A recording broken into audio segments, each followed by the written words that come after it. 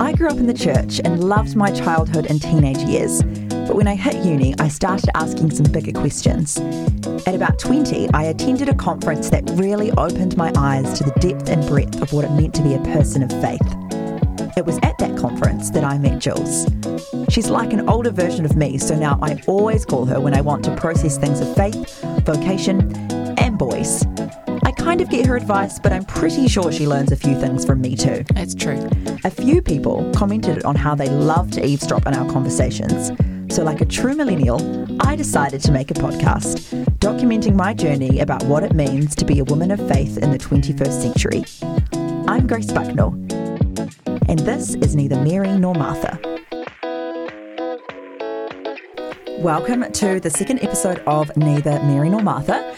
This is the episode where Jules is going to tell me and all of you what we should do with our lives. Is that right? No pressure. No pressure. But it is a question that we're all asking, and we all want the answer. And you know, you have said that you're 15 years down the track and you've got some more answers. And I'm pretty sure I said I don't have the answers, but no. But in all seriousness, we have realised, I've realised, and I think through conversations with friends and just growing up in the church, a big question in everyone's minds is, what is my calling? Yes. What is my calling? And I think it kind of the word calling gets used a lot. And for me, I've been like, I need another word. Because when there are certain things that I feel like are my calling, I feel like I can't say that almost because it's almost lost its meaning and it feels like it's not going to be taken seriously or something. Oh, okay. That's interesting. It's a weird kind of side note. So what kind of words do you prefer to use? Well, see, I prefer to use vocation. Yeah. But even that, that's hard because it almost in some circles is becoming a little bit of a buzzword now as it's starting to get a bit more exposure and popularity, but I think it makes more sense. Yeah. And I think we'll get into that. But really what I've realised is that the big question is, what do I do with my life? What is my calling? What has God put me here to do? What's my one sort of thing? And I guess the question is that the question to be asking? Yeah. I don't think so. Has God put us here to do one big calling? Is he going to bestow? Am I going to hear a booming voice from heaven saying, this is your calling? Or some people do, right? Yeah, well, some people do. At least claim to. I'm not... Yeah, some people do. I'm sure that some people do. I think the question that we need to be asking is, initially what we need to be asking is broader than that. And rather than looking at us as individuals, looking at humanity. Okay, so we're just making it easier for ourselves, are we? By going... Well, it's interesting. This is one of the things that I have thought about a lot recently, and actually in the way that we're educating our children. So... The way that we do it, and this is how we did it when I was at school as well. So, 30 years ago, you're learning about social studies, social studies rather than history or geography. It kind of social studies encompasses those things. But it's the starting point is you. You learn about you and you explain, you fill out a little thing at school saying all about me. This is the colour of my eyes and this is my... how old I am, and these are the things that I like, and then you learn about your whānau and your and you express how you're connected to them, and how many siblings you have, and who your mum is, and who your dad is, and who your grandparents are. Then you learn about your classroom and your neighbourhood and your community and your city and your country, and it builds out until you're learning about the 7 continents and different cultures around the world and stuff, and then sort of back into history. And what I've been reading about is, this is totally not where I was going to go with this question, but what I've been reading about is a different approach where you actually start with history. The big story, starting from the first people. And actually you work your way over years through history, which also explores the 7 continents and different countries, into working your way into who you are in amongst all of that. And you see yourself in light of that. You see yourself in light of that, not as the centre of everything. Yeah.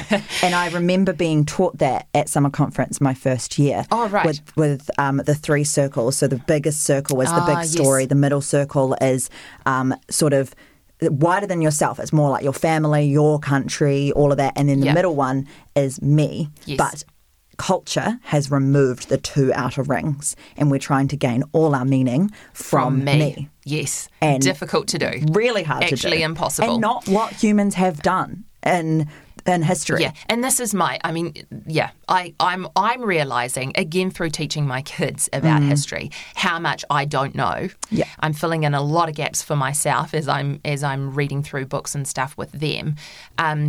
But how important it is to understand history, because we can very easily see everything through our lens of 21st century New Zealand, Western culture. Which is missing a lot. It's shallow, like we talked about in the last episode. We need deeper people. Yeah. But to go back to talking about vocation or calling, I think we need to have a similar approach, and we need to actually ask the question about what it means to be human before we're looking at what my individual calling is. Yeah. And so if we go back to Genesis and look at the creation story, we can take out of that our calling or our vocation as humans is to be in relationship with God, and good, healthy relationship with God, and with others around us, and with ourselves, and with the rest of creation. Yeah. And that we are, with that relational status, we are called to steward creation, take care of it, look after it, and then continue to co-create in partnership with God. To forward it. To advance it. Yeah. And so that, if you just sit with that a bit, you start to understand the breadth and the depth of what it means to be human, a Christian understanding of what it means to be human. And I think it's interesting because I know through growing up and trying to kind of find out like what it is that I'm going to do with my life, I would go to the Bible, but I wouldn't go to Genesis. No, you'd go to Jeremiah 29:11 and just declare that he's got good plans for you. There's some plan somewhere. To prosper. It's going to be glorious. And I would just search through for something. Maybe something will jump out. And maybe something Jesus said, or maybe something in a psalm. But I never thought to look at Genesis. And I think that's because of just our understanding of Scripture in general, which we will come to in a later episode. Yes. But it's important, I think, to go back and kind of put more weight on that. Yes. Because we've been given this incredible calling already. But from the moment we were like in our mother's womb, that was a calling. And actually before becoming Christians. So humans, pre-Jesus coming along and having to redeem everything, we actually had a purpose as humans. God gave us a job, a task, and that is to, what we just explained, to be continuing to create and advance this creation in partnership with Him, in good relationship with Him. So how do we then kind of have that? How does that view, that wider view of being human, work with all these other things that we've got going on in our lives, being a Christian, being just a person with our own gifts and talents? What is a way that we can sort of frame that? I think what it does do is it holds all of those things together. So we don't need to be separating out the Christian things from the rest of your life, like the Christianity and your faith. Is the foundation of all of those aspects of your life. So as you... What's a different way of saying that? That every aspect, everything that you participate in your life is human and it's good. Like God created and He stepped back and He looked and said, this is good. And when He created us as humans, He stepped back and was like, this is very good. Yeah. So these things are all good. The way that we rest, the way that we play, the way that we work, the way that we worship, these are all sacred things. They are all what it means to be human. So you don't have your Christian things and then your other things. It's not, you're not compartmentalizing everything. No. And I think that this understanding of human vocation holds all of those things together. And so There's a great book called The Other 6 Days, which I am acting like I've read all of it, and I haven't, but I've read parts of it. And in that, there's an example or an illustration that's used of a understanding personal vocation and Christian vocation and human vocation. Yeah. And he uses a layered wedding cake.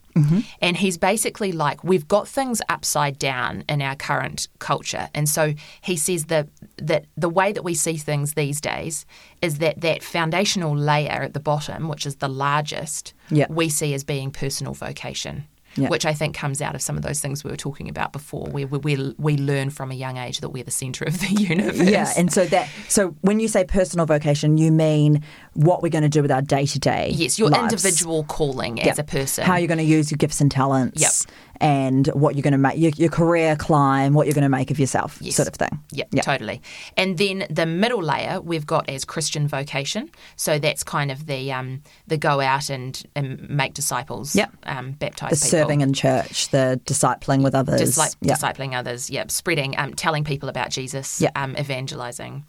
And then the top layer is human vocation. So what we were just talking about. Yeah. And we've narrowed that down to be that top little piece of cake on the wedding cake. And what he's saying in that book is that we need to flip that upside down and have that foundational layer of cake be the human vocation. We need to sit with that and we need to think about it. We need to talk about it, have conversation about it. Understand it more. Learn about it, and have that be the foundation.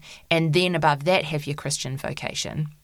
And then that tiny little layer on the top comes after that. So once you've got a good understanding of those things, you probably will have a better understanding or a better feeling of guidance towards what your personal calling is. And that's not to diminish your personal calling at all, but actually it's putting it in its rightful place. Yeah, it is. And it's actually going to make what you do with your life that much better and have probably more impact, and you feel more secure in it because you know where your identity actually is. Yes. You know that your identity is not in those things that you do day to day and in that career. Your identity is in a human made in the image of God. Yeah. And that's where you get all your meaning from that biggest layer. That's right, yeah. Because I know something as well for me, and I think this comes from having that personal vocation as the biggest layer, was this fear of doing the wrong thing, of what if I do this, but God actually wants me to do that, and completely disregarding that God has already laid out for me in Scripture what it is I'm here to do, and if I just give my life to Him and see everything as something that is partnering with Him and forwarding His creation, then my life will start to just get into a rhythm with Him, and I start to partner with Him more and create, and then I realise what it is I'm here to do.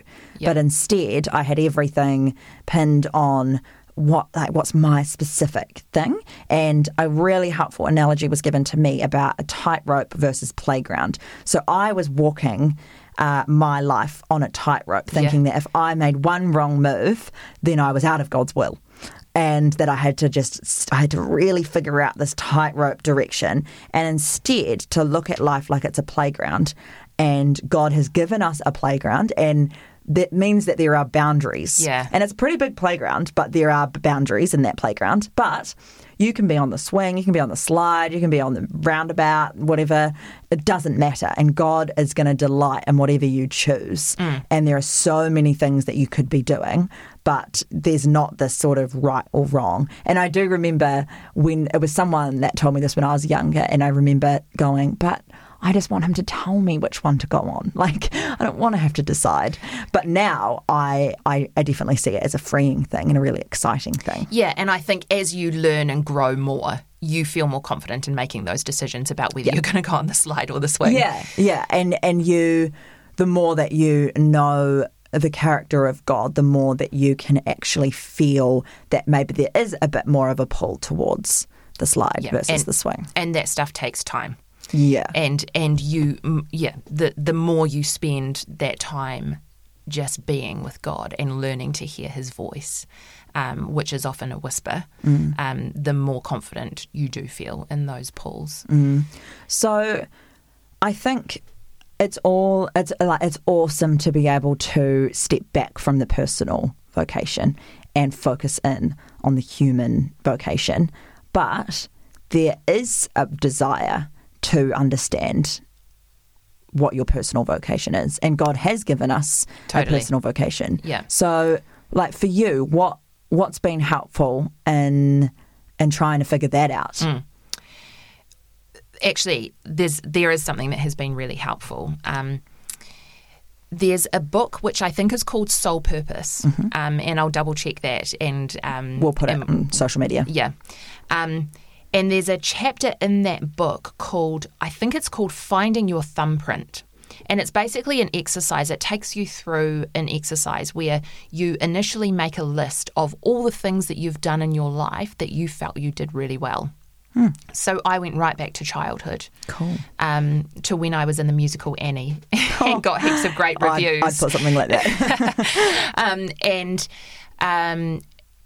And so you basically, anything that you feel you did really well, that you really enjoyed, that you felt satisfied by, that other people commented on and said that you did really well, you make a list of all of those things and like everything that you can think of. And then you choose the top 7. Okay. And I actually only had 8. And I kind of only put the 8th one in because I was like, I'm going to have to choose the top 7 in the next step, and I need to have more. So with those top 7, it then gives you a list of like gifts or talents that you're using in each of those. And you draw those out and what it started to do for me was highlight to me that there were connections between all of these things that I had done well. So you draw all of those out, and it gets you to do a couple of more steps in that process. And at the end of it, you come up with a statement that is basically like, I am here to do this thing. So what I realized through that is that I love learning, and I'm good at communicating. Yeah. And so my statement at the end of it was also, because also I do a lot of writing, and my statement at the end of it was basically, I am here to learn and then re-communicate what I learn through speaking and writing. And that's great. So what it's done is it's been anything that kind of, any job that I get offered or anything that I get asked to do, I can bring it back to that to put it measure against that. Yeah. That is really helpful. And decide whether I say yes or no to that thing. That's really cool. Another thing that's actually quite similar to that is in the book Garden City by John Mark Comer. It's a book I'd highly recommend because it talks a lot about this human vocation stuff. Yeah, it's good. And then it goes into, it's got this list in the book that kind of asks all these questions like, what's something the thing that you do that the more you do it, the better you get? The thing that God just seems to keep blessing, the thing people keep commenting on, the thing you just can't get enough of. And it goes through a whole list of things, and it kind of helps you to narrow down and crystallize all these, because we all just do so many things, and we're in this age of possibilities, and we're told anything is possible. We're told dream big, you can do absolutely anything. And I mean, it kind of is true, but also... Well, it kind of is if you're living in white middle-class New Zealand, isn't it? Yeah. And this is my my beef with some of those things is I'm like, if it's true that all of us can do anything we want to do, then who is it that's going to clean the toilets? Because I'm pretty sure that nobody is dreaming of being the toilet cleaner or the garbage. I mean, maybe people do dream of being the garbage man, but, all of those jobs, like I think we have to also be realistic. If it's true, it's got to be true for everybody. Yeah, and so I think that's where the human vocation thing gives more dignity to those jobs that people may be in feeling like, well, this isn't furthering the kingdom. I'm doing nothing. Or this isn't me living my dream. Yeah. But then when you place more weight and importance on furthering creation and working and partnering with God and realizing that everything is sacred, then suddenly it opens up this door to all these jobs and all these pathways in life that actually are right in the realm of what God is doing in this earth. Yeah. And that just gives things, it's so much more helpful.